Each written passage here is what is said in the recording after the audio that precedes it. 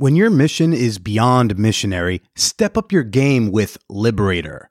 Their collection of transformable sex furniture and sex toy mounts will put you in sexual positions you never thought were possible. Use promo code MANWHORE and save 40% off the best-selling Wedge Ramp combo at Liberator.com. The Man Whore podcast is sponsored by Alt Playground.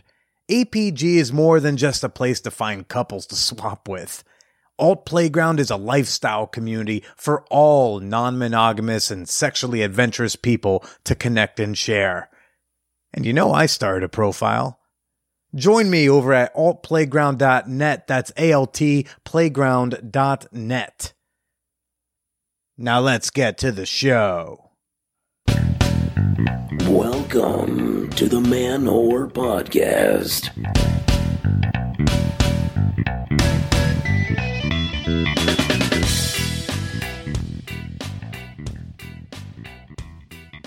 Shout out to all those little Lotharios, the voluptuous vixens, and all them non-binary nymphs.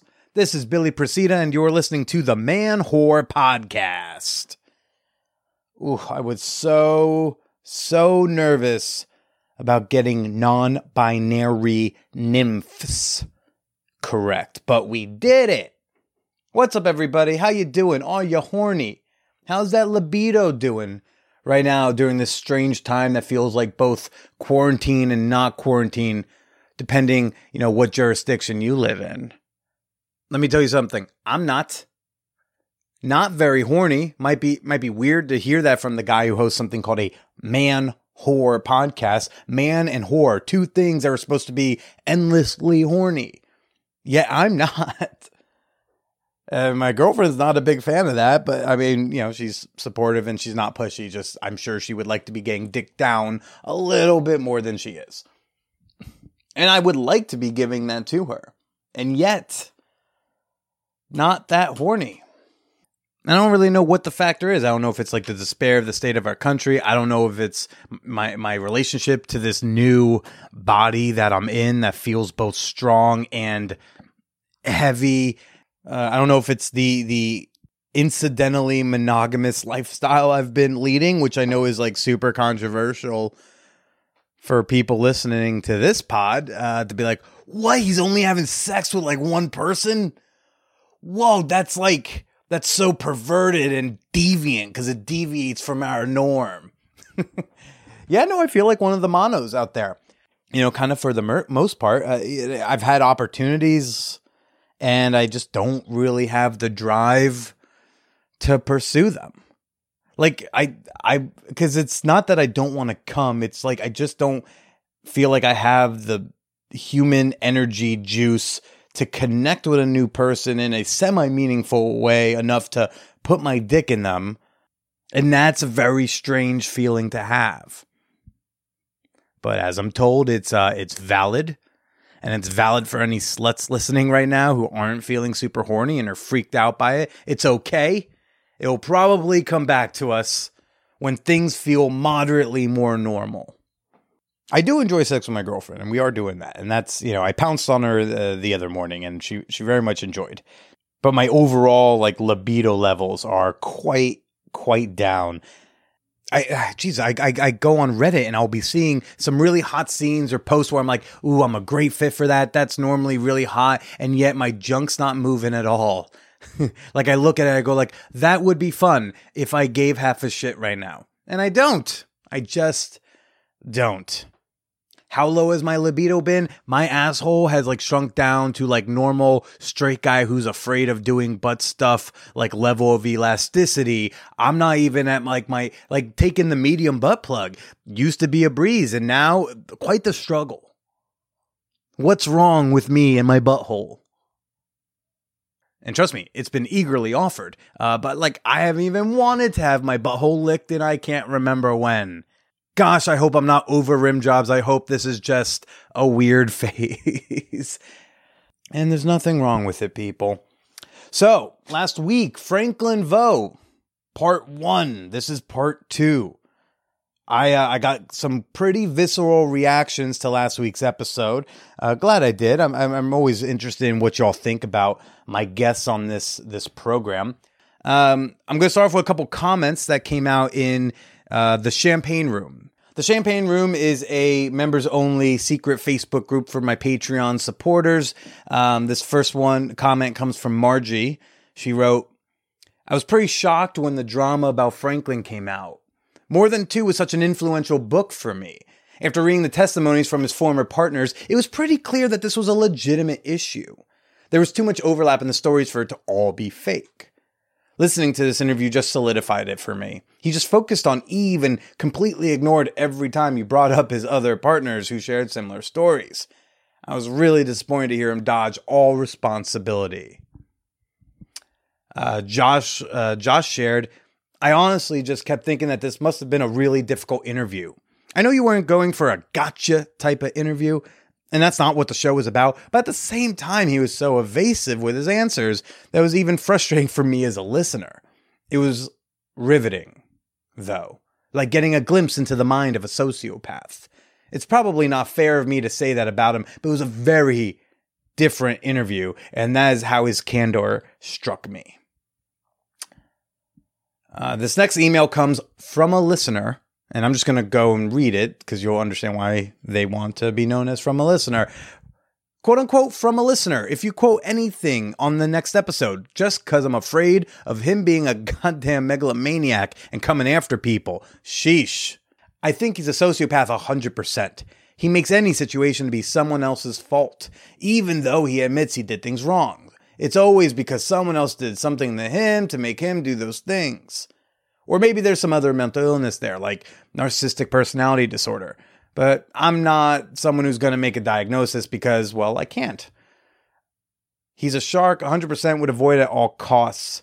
I know there would be people who might criticize you for giving him a platform, but honestly, put this shit head on loudspeaker so that people stay the fuck away from him and know better.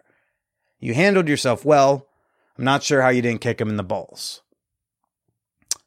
Well, listener, I am not in the business usually of physically assaulting my guests, especially when that guest has just opened up and shared with me that he truly believes that he is the victim of some kind of physical violence from his past partner, Eve. And y'all can drag me for this if you want to. I do sincerely believe that, because I sat across from this guy for over 2 hours, and I got to witness these physical, visceral reactions. Franklin, if you're listening, I really hope you don't weaponize that and use that to manipulate further. And if you manipulated me, congrats. But I truly believe that something has gone down between him and Eve that is not on the up and up on her side either. And the way he would talk about the abuse, which he also talks about in this part 2 during this latter half of our conversation, I believe she's probably struck the dude in some fashion.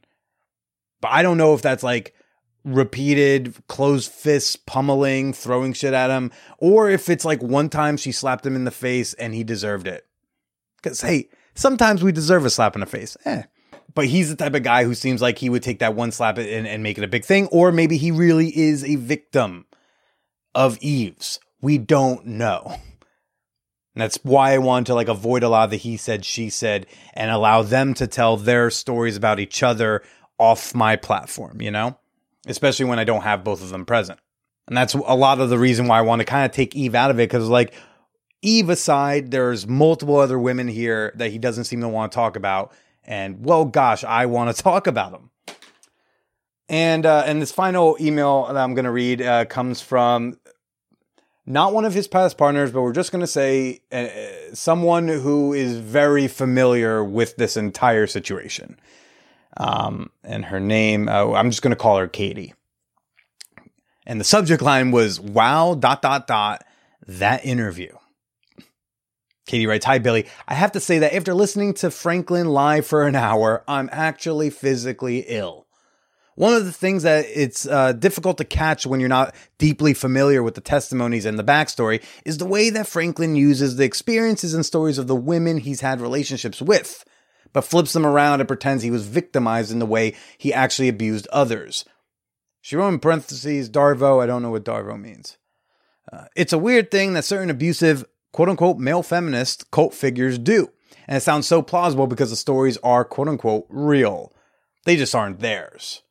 She continues, but I think you did a good job as an interviewer, and I thought you were really trying to get to the truth by pressing him on the testimony of all the women.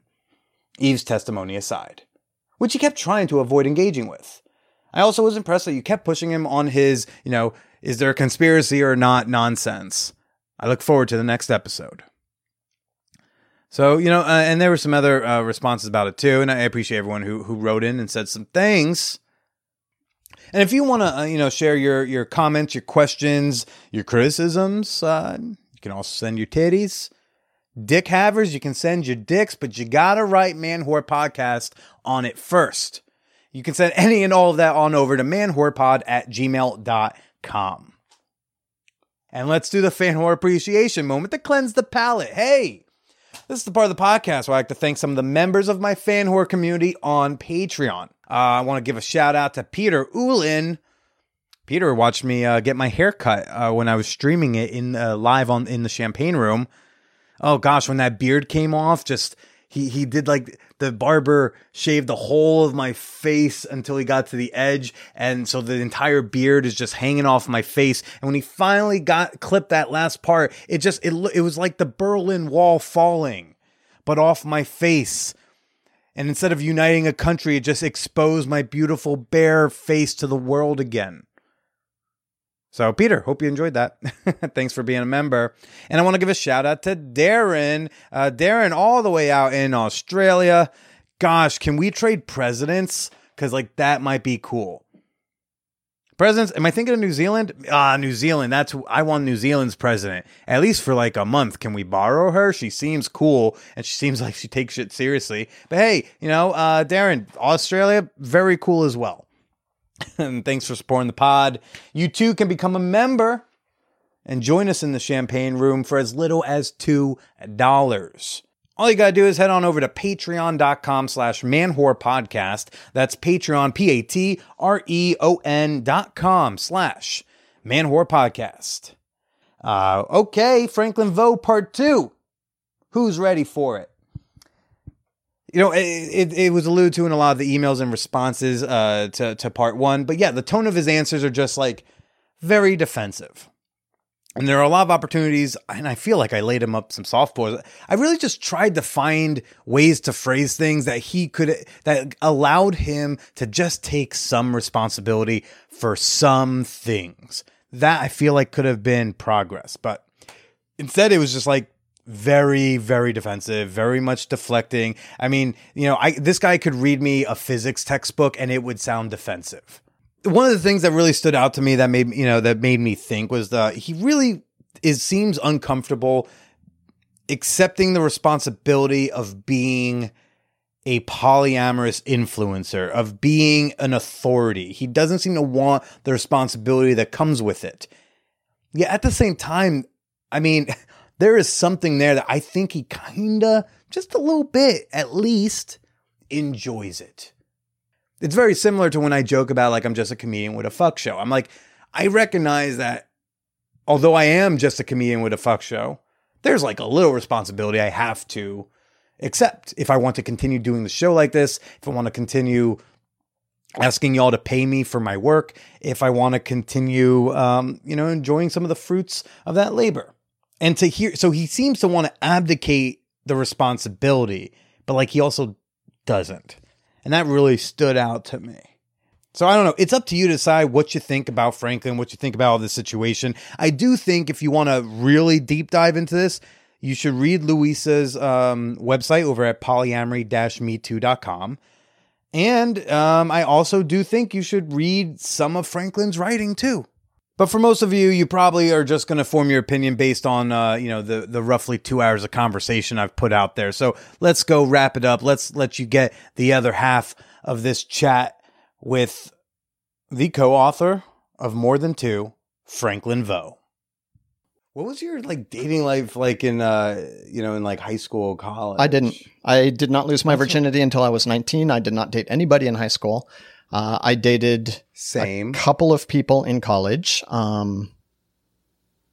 want to say three people in college.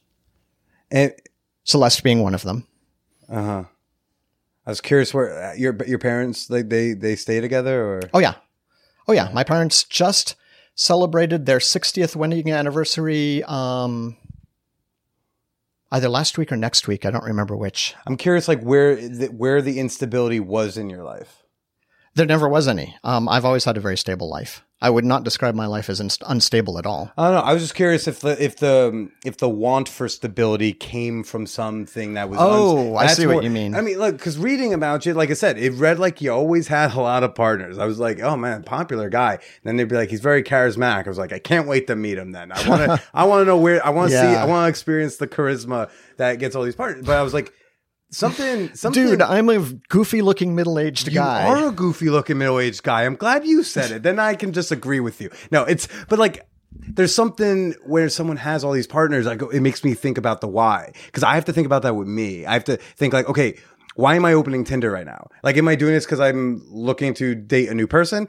Am I just horny, want to fuck somebody tonight? Why am I horny? Am I actually horny, want to fuck someone? Or do I want to fuck someone because I need someone to call me pretty today? Why do I need that? Did I get on the scale this morning and set a number I didn't like? What's going on with me that I need all of this? I do not believe that non-monogamy is like a symptom of stuff. I do think that sometimes when I'm seeking out, extra people, I have to ask myself why before I'm proceeding. That's how I've been learning to try to be healthier in my dating life. I was curious. I was curious about all the partners. If you look at because there are also a lot of them are all long distance, which made me go like, okay, so what? You get one, you guys declare yourself sweeties, and then she goes home and you see each other once a year? Well, a lot of partners I've had didn't start off as long distance, but then one of us moved, and so they became long distance. But if you look back at the very start of my romantic and dating life, like way back when I was 19, I usually will take a new partner about, I want to say maybe every 6 years or so, maybe every 7 years, sometimes less often than that, actually. So it's not like, there's a constant revolving door. I don't do casual sex. Okay. So just for because I'm just trying to do math in my head. So, and I didn't want to like focus too much on the Survivor Pod, but just would you consider, except for the pet lesbians, would everyone in that Survivor Pod, do you consider them having been past partners? I actually stopped reading the stories after I hit one that I thought was absolutely positively 100% false from begin to end. And so I was just like, you know what? This is ridiculous. Okay. And how are the partners now? I mean, you have I don't want to say how they're going. Obviously, they're going well if they're still dating you through all that shit. I mean, that's a bond, right? I mean, that like how did all this affect the relationships you were in? Yeah, wow. So one of the complaints that was made about me is Franklin isolates his partners from each other. He doesn't want them to talk to each other. My current partners laughed about that. They actually talk to each other on their own Facebook Messenger. There was some hilarity when they saw that claim. Do you think that could be true for you in the 90s, 2000s? Nope. Okay. Nope, not at all. And in fact, while I was with my ex-wife, one of our rules that we had was that she had to know and like anybody that I dated. Ex-wife Celeste, right? Ex-wife Celeste, I'm yes, just correct. keeping track here. Like I said, you're a popular guy. Sometimes it's hard to keep track of all the different cows, man. But with the Celeste thing, I gotta say that calling women cows, not cool. Cows? Did you say cows? Gals. Okay, Gals. I'm sorry. Ooh, I cows? completely misheard you. Oh man, wow. I'd get canceled all over again. But what about, there was a story about Celeste, like you and someone who went by Amber wanting to go to Boston and you go to Celeste. The way it was portrayed by both Celeste and Amber in the testimonials are like, he kind of just came to me, like, we're going to go to Boston, come if you want. And I'm like, isn't that your wife? That's not the way I remember it. Okay. That may be the way they remember it now. That is not the way I remember it. So what does it say to you that two people, neither of whom are Eve? Remember, I'm trying my best. I get it. I'm trying my best to remove her from it, acknowledging that there's shit we all don't know about.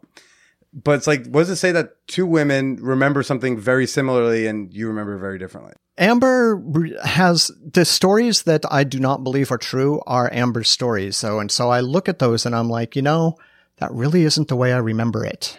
But then if Celeste says a similar thing too, so it is totally possible that my memory is wrong. That's why I say it didn't happen that way. I guess why I asked before, we didn't really get to go too much into, but it's like, how did all of this stuff affect your current relationships? And it's, I have been trying not to rely a whole lot on my partners. Obviously, to some extent I am. They have been very, very supportive. Several of my partners were there for many of the things that are alleged to have happened and also don't see it quite the way that perhaps it's being portrayed, but that's okay. I've been more looking to people like my therapist and my pod. And the reason for that is that I want to rely on people who are outside of the situation, because that way I feel like I can get a clearer idea about what's happening. And I'll tell you this, I spoke to Elizabeth, and her thing of all the things I read, hers seemed the most reasonable. Dr. Elizabeth Sheff. Hers seemed the most reasonable thing. She seemed to, her point of view seemed to be, would I date this guy? No. This guy seems like he probably has some shitty patterns of behavior in his dating life, but is he a monster? No. Is he an abuser? No. That was, I took a similar take. Worst case scenario in my mind was he's the worst boyfriend you could have without being a criminal. I mean, did you not notice like things going wrong consistently? I noticed that not all of my relationships survived. Sure. I noticed that a lot of them that failed because I either didn't step up and wasn't an active part of the relationship, or sometimes made poor choices, choosing to date two monogamous people at the same time. I don't know what I was thinking there. But yeah, I mean, absolutely. So what I have taken forward from this is I need to be a lot more transparent in all of my relationships with all of my partners. And I need to be more conscious about who I choose as a partner and how I relate with them. I need to be better at setting boundaries. And this is another thing that I'm going through with my, my therapist, because one of the biggest problems I think that led to the relationship between Eve and I being as toxic as it was the fact that I am very poor at setting boundaries and she's very poor at respecting them. Do you think you're also poor at respecting boundaries? No, I do not. And I'll give you an example. The first night that I spent the night overnight with Eve, while I was asleep, she got up and she dug through all of my stuff, my suitcase. It's very interesting you go there, because you say Eve's bad at respecting boundaries.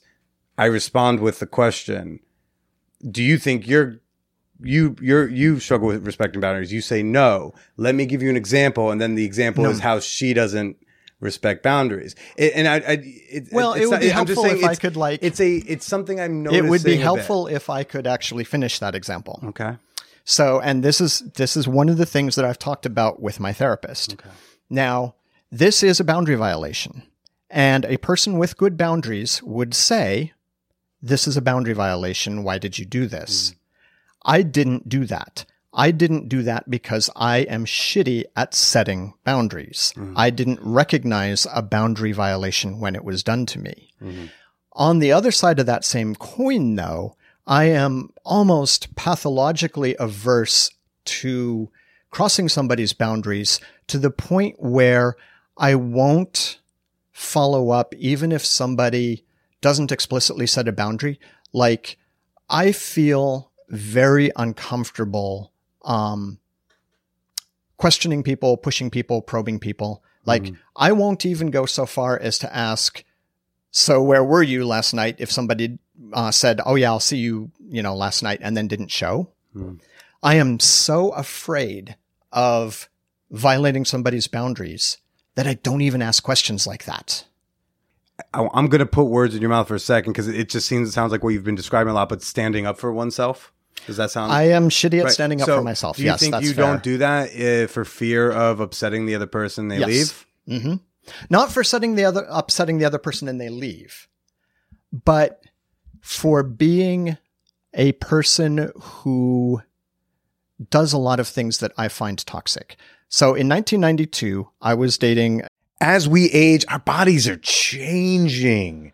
Certain parts need more support than they used to. Other areas are getting a little sorer faster. And that's why it's important to make sex more comfortable. And that's where Liberator comes in. Liberator has been making fuck furniture to make sex more comfortable, more pleasurable, and last longer for decades.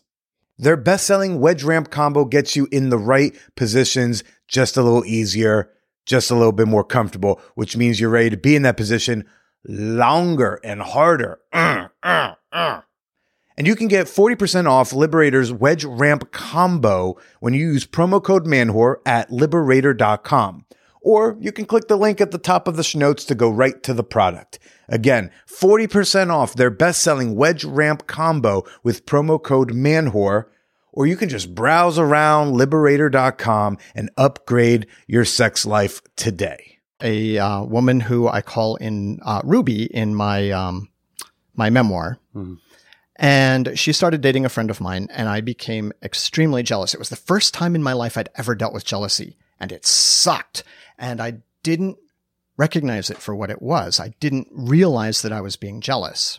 Mm-hmm. And so what I did was I kept going through everything that we would do at night. Like I would go through the entire day, every night, looking for things that she was doing wrong, things that I could accuse her of, things that I could say, see, this is this thing that you're doing to me that's hurting me. How dare you harm me? How dare you do this to me? And naturally, she broke up with me because she was a reasonable human being, and that's what reasonable human beings do when they're treated that way. And then it took me a couple of years to step back and say, holy shit, I was completely in the wrong there. I fucked up a perfectly good, healthy relationship because I was jealous, and that jealousy inspired me to blame her for harming me when the thing that was actually harming me was my own jealousy. I never want to do that again. I never want to be that person again. And so I will step away from doing anything that even looks remotely like that. I will not stand up for myself just because I don't want to be that person. I don't want to be that person who is accusatory. I don't want to be that person who's controlling. I don't want to be that person who's possessive. And so I don't step up. Were you this passive of a kid? That's a good question. I actually don't know. I didn't have a lot of friends as a kid until I hit high school. So like in middle school, there were 8 people, including me, in my class, and it was the biggest class that school had ever seen in like a decade. 8 kids? 8. The town had... fuck town did you live in? Venango, Nebraska. There were 242 people there. When did you finally find like yourself socially, man? Oh, high school. So my parents moved from Venango to Florida, and I went from a town of 242 people to a high school that had like 1,000 kids in it. It was like, holy shit, culture shock. And all of a sudden, there were other people who liked computers and didn't like football. There's almost an excitement. Like, it's like, oh, I might find shit. My people here. Yeah. And I was like, and so in high school, I was suddenly a lot more social. But in middle school, I was like, there are 8 kids in my class, including me, and 7 of them, which is all of the people who are not me, don't like me because I don't play sports ball. So yeah. So high school was when I actually started becoming social. What was your first relationship? Like you're Franklin Veaux, you're the fucking polygon. Yeah, my first relationship was actually with Celeste. Really? Yes. She was the first person I ever dated. And, you know, at the time, I actually truly believed that nobody else in the world wasn't monogamous. I believed that I would never, ever, ever meet somebody who wasn't monogamous. There was no language for it. There was no word for it. There was certainly no such thing as a polyamorous group or anything like that. How did you know you weren't monogamous when there wasn't the language for it? Because when I was in middle school, and I actually talk about this in my memoir too. We're talking about Game Changer, right? Yeah. Okay. When I was in middle school, my English teacher, Mrs. Newth, God bless her, would read stories to the class. And she read this story, and I don't even remember what the story was called, that was about this princess, and she was being wooed by 2 princes, and she had to choose one. And this was like this big thing in this story. And I was like, castles are big. There's room for all 3 of them there. Why does she have to choose? So I was never like, oh yeah, I'm going to find somebody who's all mine, and they're all going to be mine and just mine. And they're, you know, we're going to go off and live happily ever after. I was never like that. When did you first discover the concept of non-monogamy and that there are other people out there like that? 1996. What'd you read? I was writing on the internet and somebody sent me an email and said, hey, did you know that there is a polyamory support group in Tampa right by you? And I was like, there's a what? What? A poly, huh? What is this? Right? Yeah. And I had the word polyamory then. I found the word polyamory in 1992. So I knew there were other people who were like me. But they were like, oh, yeah, there's a polyamory support group. And I was like, who, what? Uh-huh. There are other ones. And, you know, honestly. How did it feel to finally hear that there's a group? Here there are others. It was amazing. And I went. Actually, Celeste and I both went. And Celeste was like, I don't know about all these weirdos. But I was like, wow, oh, my God, these are like, you know, tribe of my people. But how'd you pitch it to her? Because, like, you know she's monogamous at the time. She was monogamous at the time, but she was also still having other lovers. So she had other lovers all through our relationship. And that's the weird thing. And I believe, you know, you say, oh, yeah, you met somebody who was a swinger.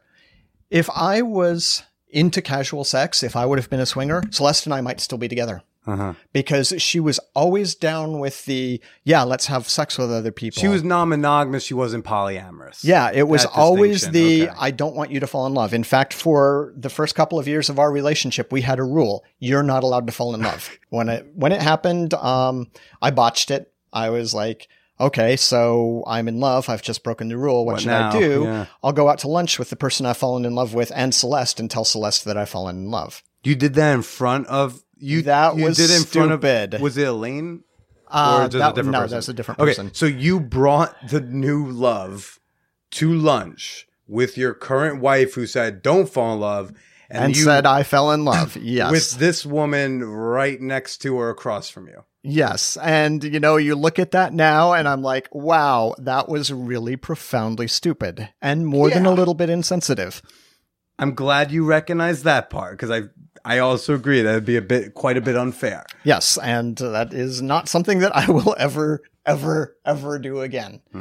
But again, at the same time, I also will never agree to a rule on what I'm allowed to feel or not feel again. Sure, yeah. And like I said, I'd like to give her the benefit of the doubt when she says don't fall in love. She truly means, I don't want you loving other people. So if you do fall in love with someone, please break it off entirely so that it's no longer the threat. You know, because sometimes people simplify the language and stuff. But that's an early one. That's such like a common one when people open up relationships reluctantly. They're like, the love is the thing that makes the relationship secure, and they don't want threatened by sharing it. Yep.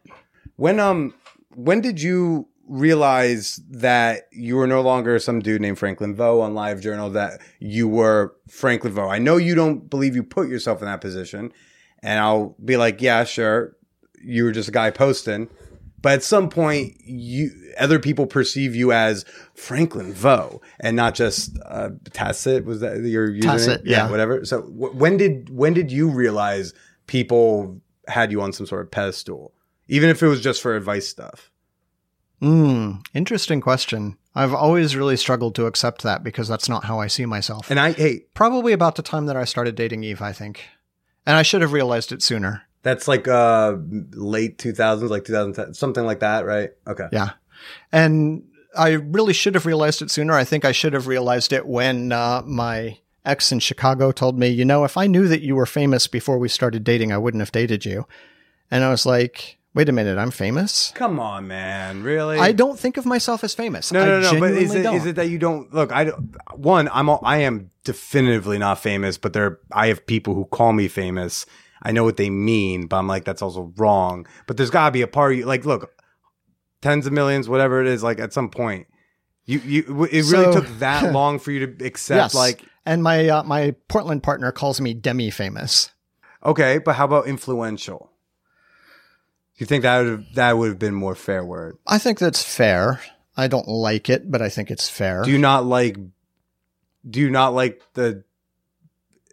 think of yourself as influential, or do you not believe that you were influential?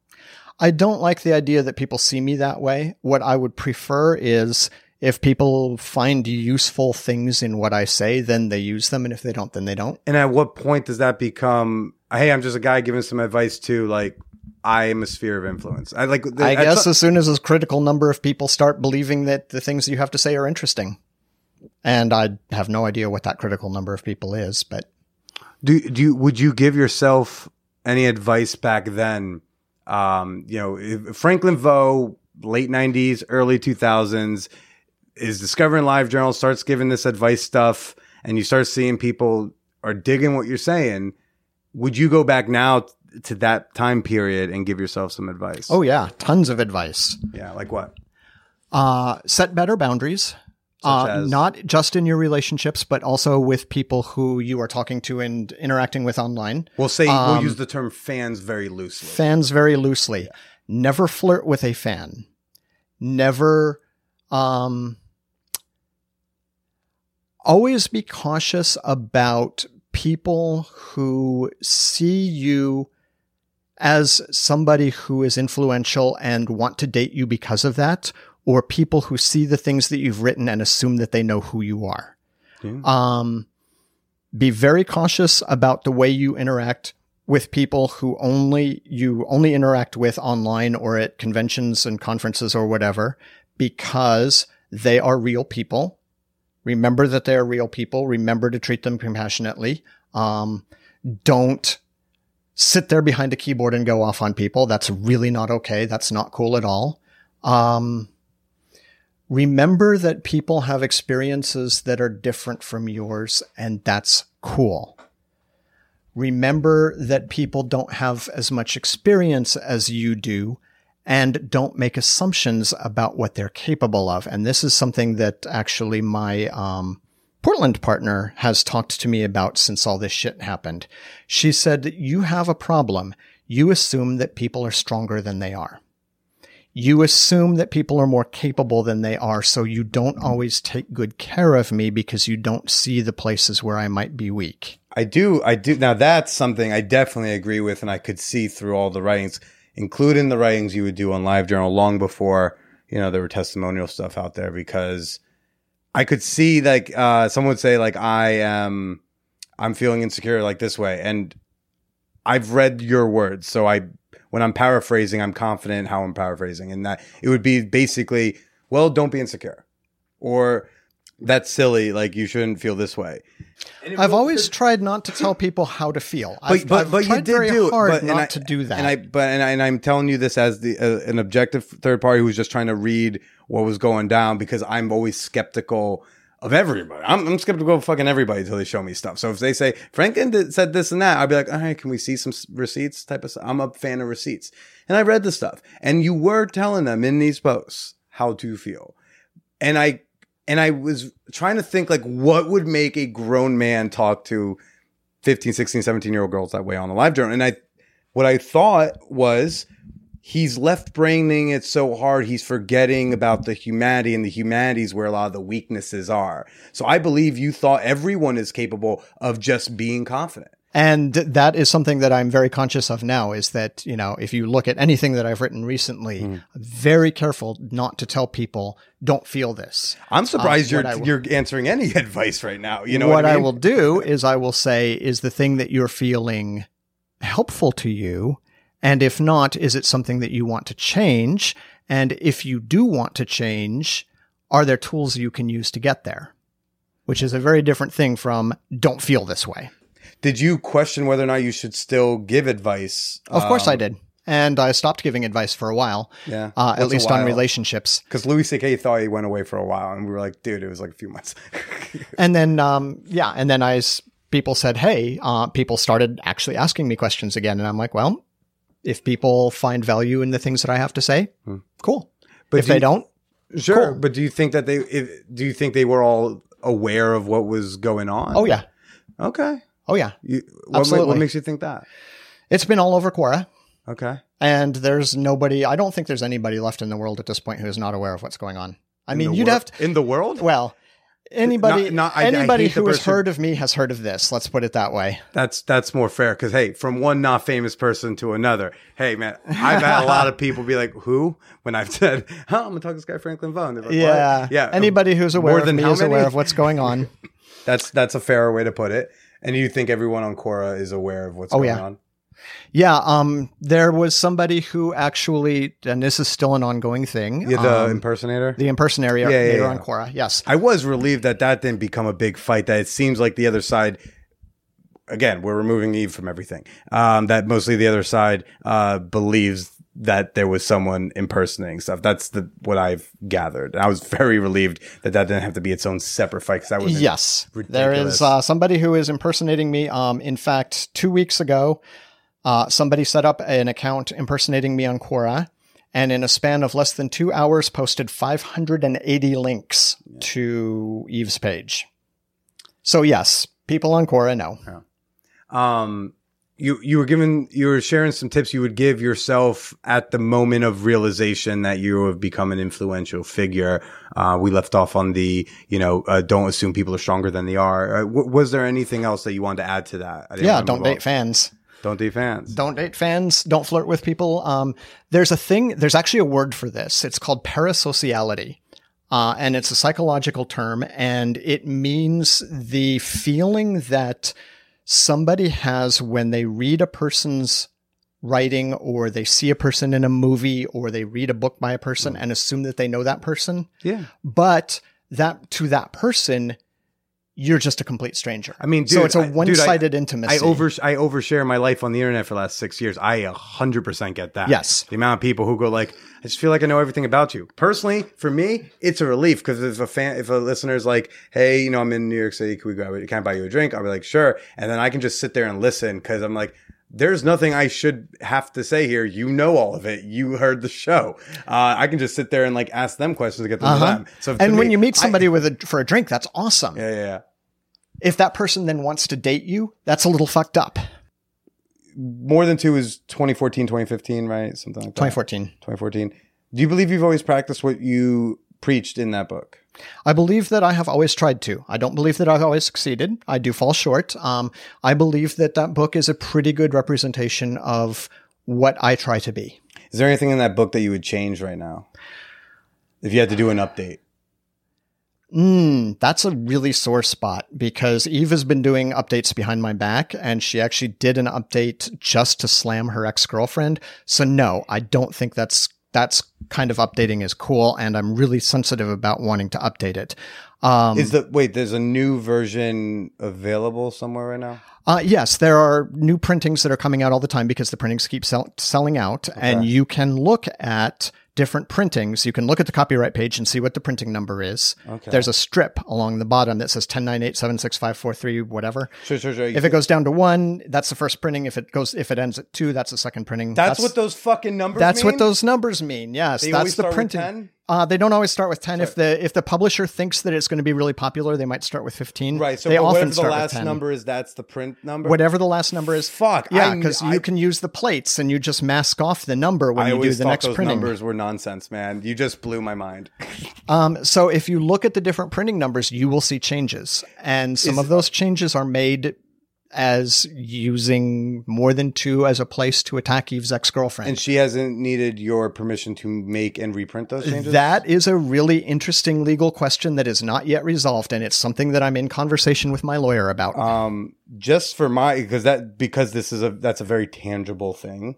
Is there, do you happen to know like a chapter title that if I went down to Powell's right now and I could find a more recent printing, I would assume maybe a 2019 or 2018. So find a printing now and find a first printing and go to, it's somewhere around page 96. It might actually be on page 96. Something like that. There's a story that says Eve's story. And in Eve's story, and it's actually walled off with a little line, it's a story about her ex-girlfriend who she's called Kira.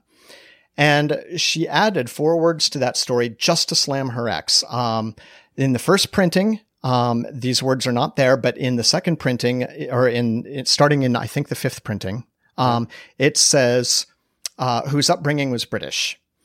And the reason that she did that was that after she broke up with Eve, went on to Facebook, and she talked about how she had grown up. She's Middle Eastern. How she had grown up, and how growing up in the Middle East, and specifically in Saudi Arabia, affected the way that she does relationships and communicates. Sure. And Eve was so mad about that. And she was like, she went to a British school while she was growing up in Saudi Arabia. So damn it, she's British. I'm going to put in the book that she's British. I mean, as someone who does roast battles from time to time, I will say that's the lamest slam on the next one could do. There was I actually talked to my therapist about this. There's an implication there that is really, really toxic.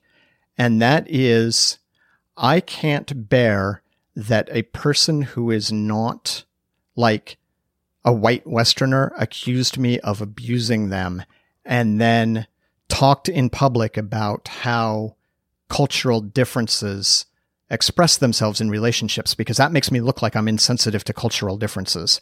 I'm going to make sure the world knows that that's not the case. Like I said, whose upbringing was, I was so excited for a better slam. Like I said, because it's not a good slam, but it's there just to discredit a Facebook post. She changed the book to discredit a Facebook post. But if anyone, like I said, someone goes to Pals right now and buys, nobody would ever notice that. Then is it even really a slam? It's aimed at a specific person with the intent of discrediting and undermining that person's story. I would call that a slam, and it's not her intent. How? Because she said it. When she made that change, she was very explicit about this. She told you, she said, hey, I'm going to add this in the book. Correct. And fuck, so I'm going to add this in the book. Correct. She said that in person, or she said that to me in person, yes. Okay. My original question had a lot more to do with advice, strategy, and tips on polyamory. Mm-hmm. Is there anything in that book you would change now? Advice, strategies, and tips on polyamory. Yes, I would put more in there about how to assert boundaries, because that's something I'm really weak at. And that has gotten me into trouble. Is there anything in that book you feel like can be weaponized for someone who wants to be more manipulative or abusive? There is nothing that you can say that cannot be weaponized. There's a quote about that, and it was from some German dude about... What was the quote? Something like, give me 2 sentences by the most honest of men, and I will find something in those 2 sentences to hang him. I don't know that quote, but I believe you. There is a quote about that. Yes. If you write a 150,000 word book, there will be something in there that somebody can weaponize. There will be something in there that somebody can manipulate. But is there anything in particular in the book that you think is maybe more apt for that?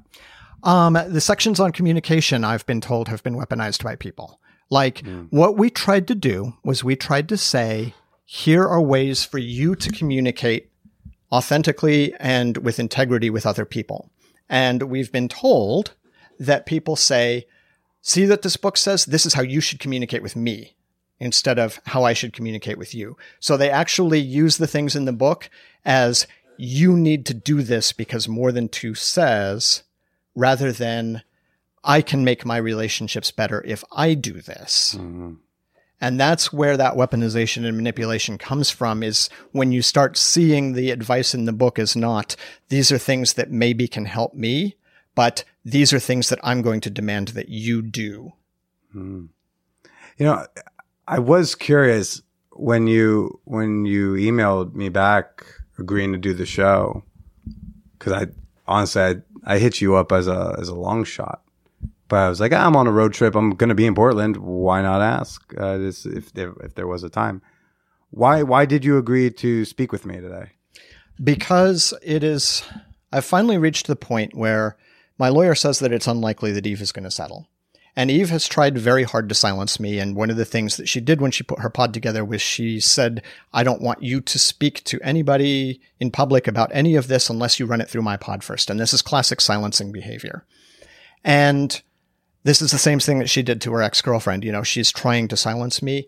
And I finally decided that I'm not going to be silenced anymore, that I'm going to tell my story.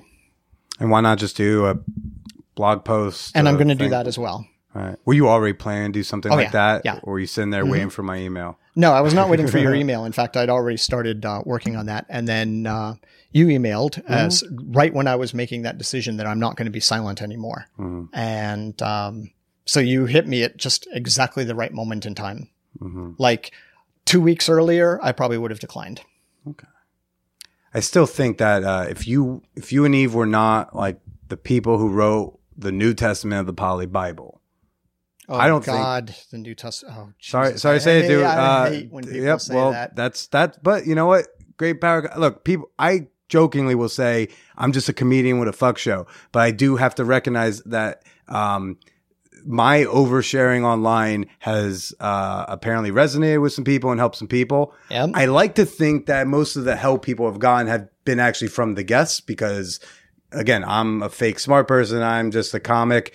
I like to think I bring on people who have shared better things and taught better things. But there is a responsibility at the end of the day. Like you are an influence in the world of polyamory, whether you wanted to be or not. If you wanted to not be, if you truly didn't want to be an influence anymore, you'd stop giving advice on LiveJournal. You'd stop giving advice on Quora.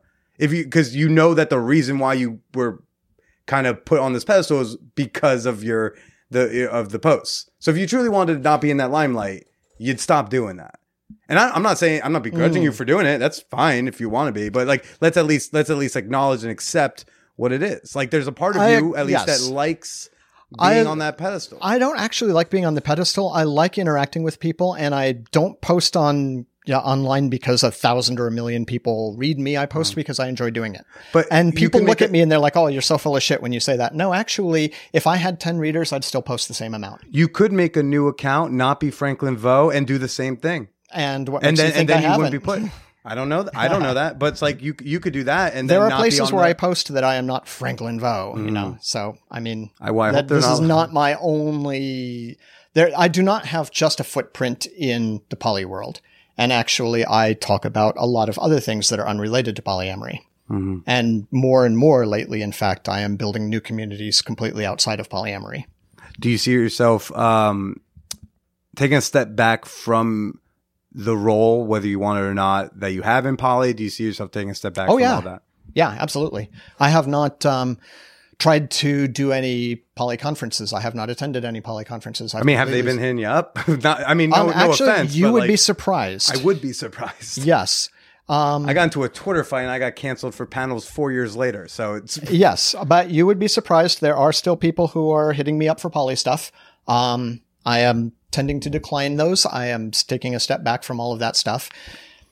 Is there just I'm curiosity? Can you name? No, I am not going to name any of the. No, I am not going to name any of the people. Okay. Would you name one off mic if I just wanted to check and just to fact check? No, I am not going to name any of the people. I'm not going to drag anybody into this. I don't want to drag nobody. I was just curious if I were to hit someone, I'd be like, off the record, all that. Hey, did you guys ask Franklin to do the thing? I'd be. But curious. Anyway, yes. So the answer to your question is yes. Okay. How does it make you feel to start taking a step back? Well, honestly, it's a little shitty to have somebody strip you of the community that you helped to build, and that actually I think was her intent. It seems like you still have the community. I mean, you have people who do not like you, but there's still clearly from your own mission, like plenty of people on Quora. There's these conferences. There's still people who want your opinion, who want your voice. You still have community. So yes, I don't have nearly as much as I used to, but yes, I do still have community. Mm-hmm. So then how does it feel to be potentially taking that step back? Because I think I don't want it to be phrased as Eve took away community if you still have community. I think that's a little disingenuous. Okay. Yes, that is correct.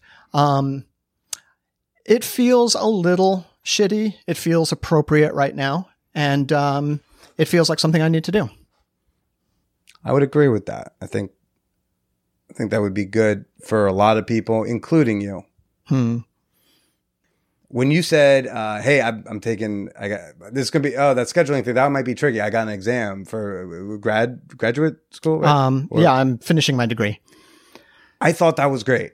I genuinely, sincerely read that. I was like, "Good for Franklin. That seems like a good, productive thing. He's finding this other place that you were already had knowledge on from what I've heard and stuff, but that you were potentially seeking another path."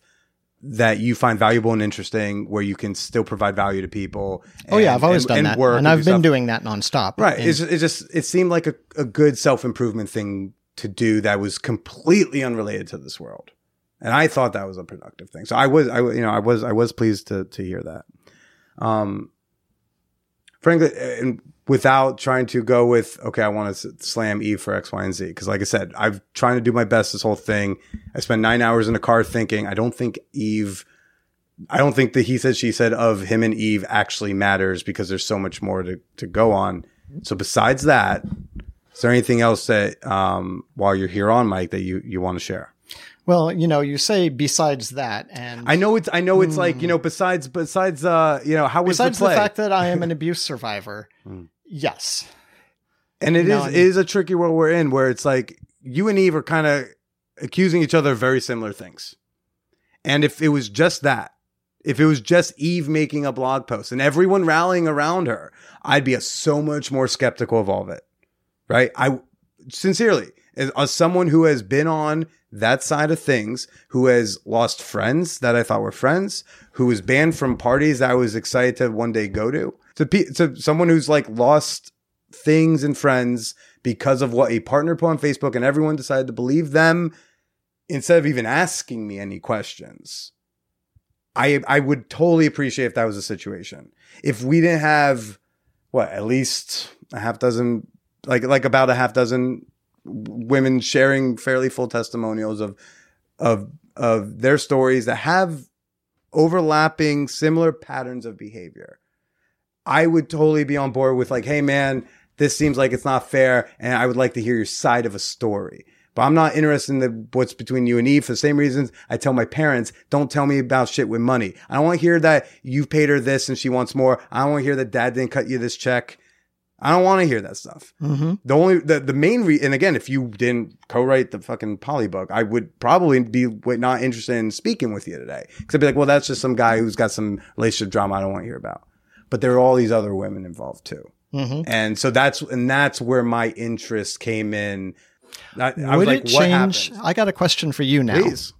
Would it change your impression of all of these other women have all of these stories to know that somebody was paid to trawl through 20 years of my online life to send messages to basically every woman who has ever interacted with me, even if the only interaction was she commented once on my blog? We talking about Louisa? Yes. Now, the payment thing is interesting because this isn't the first time you've brought up people were paid, which I wasn't going to bring up. But if you want to bring that up, there was you at one point also separate from Louisa, you at one point suggested that the women sharing their stories were paid. Yeah. Do you still believe that that's true? I don't believe that that's true. But if I may finish. I just want to I want to clarify that. No, I believe. So Eve actually talked on a blog about, or on a.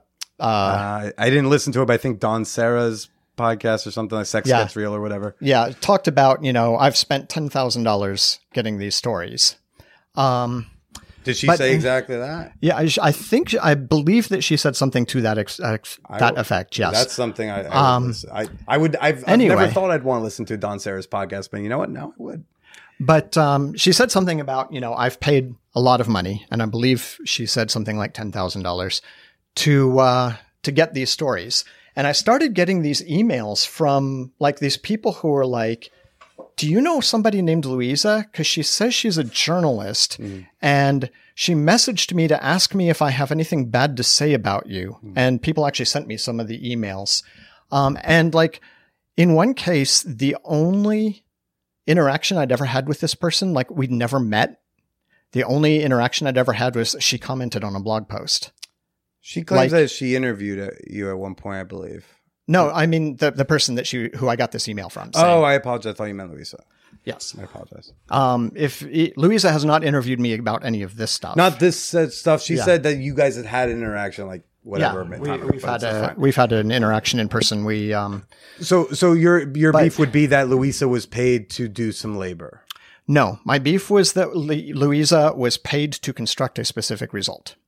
That she was not looking for what is Franklin like in person. She was looking for how can we cast the story so that it looks like Franklin has this long history of abusing people. Is it possible? Is it possible that even if Eve ultimately wanted some sort of result, is it possible that Louisa went in with, I'm going to just put these women's stories on here? And she also did go through a lot of your posts, and she did find some things. Is it possible? I can't say what was on her mind. Right. You just did. You said you just said she's trying to get a particular result. So yes. Let me finish. Okay. Let me finish.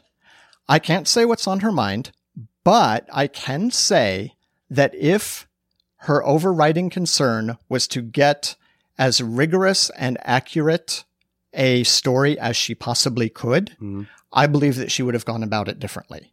But we also can't say what's on her mind. I'm only repeating back what you just said. Yes. I'm trying to be fair here. I can't say what's on her mind. I can say that looking at her actions rather than her mind, I believe that if her goal were journalistic integrity, her actions would probably be different. This line of thought originated from, you asked me, would it change my mind if I knew someone was paid to collect these stories? Because if at the end of the day I believe that these are multiple people not being paid to share their stories of their interactions with you, then that doesn't really change much. I did ask her some questions. I hit her up privately and I asked her things like, did you find people who didn't have bad things to say? Things like that. She's like, and she did admit that like those types of people were not, included in the blog because it was a survivor pod. And I was like, okay, well, that's how I know it's not journalism, but that doesn't mean that these stories aren't true. Like at the end of the day, it's like Eve, I believe, does not have the purest of intentions. I don't believe you got the purest. I think there's some shit going on with y'all. And like I said, child of divorced parents, I just choose to be skeptical of both sides. I think that's fair for me to do. Louisa, I don't know her intentions. She seemed to at minimum want to put these stories of these women out there. You know whose intentions I do believe? I do believe the intentions of the women who shared their stories. Do I, the extent to which I sympathize with the severity of things or that I agree that X, Y, or Z was as egregious varies from story to story and situation to situation. So like, you yelling at her on the phone, I'm like, that happens sometimes. Other things, maybe, skeptical. It made me go like, take pause. There's a lot of times I was reading, actually, in fact, thinking about, where do I do similar things in my relationships?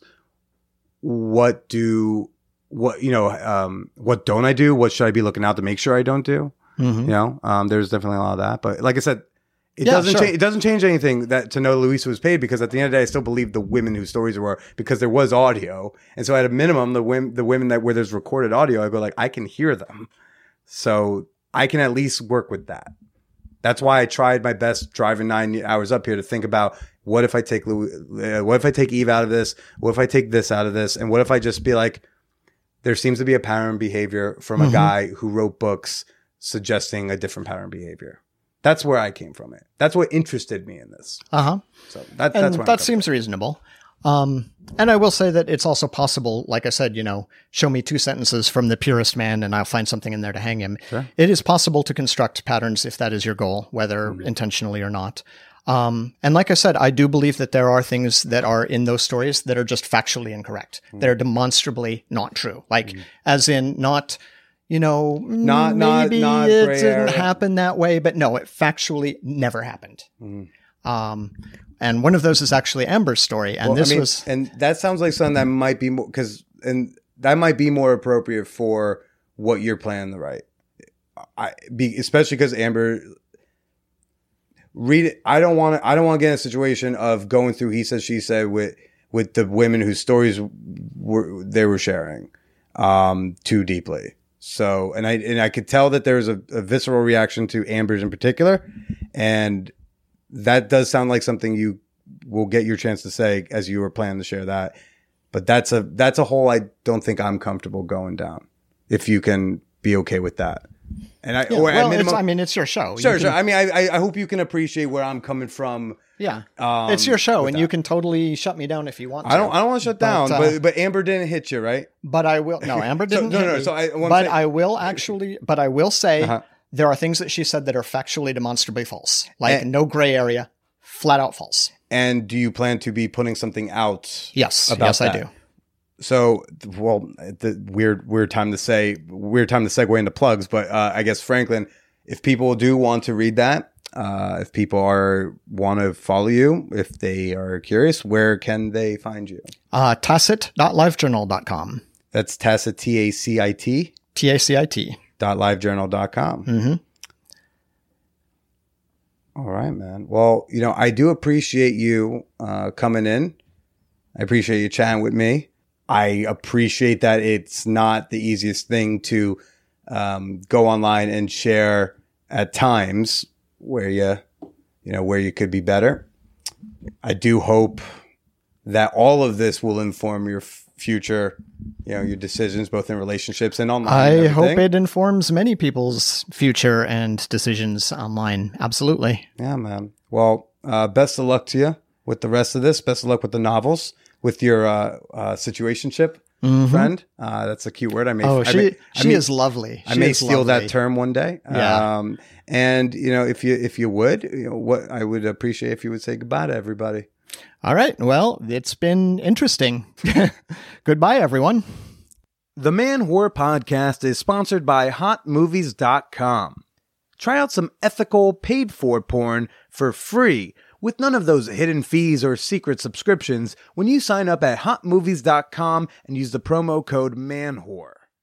So that's my conversation with Franklin Veaux, everybody. You decide. You decide if you want to do a deep dive into all this stuff or not. I don't blame you if you don't want to. There's a fucking lot to read. He just might be a really shitty partner.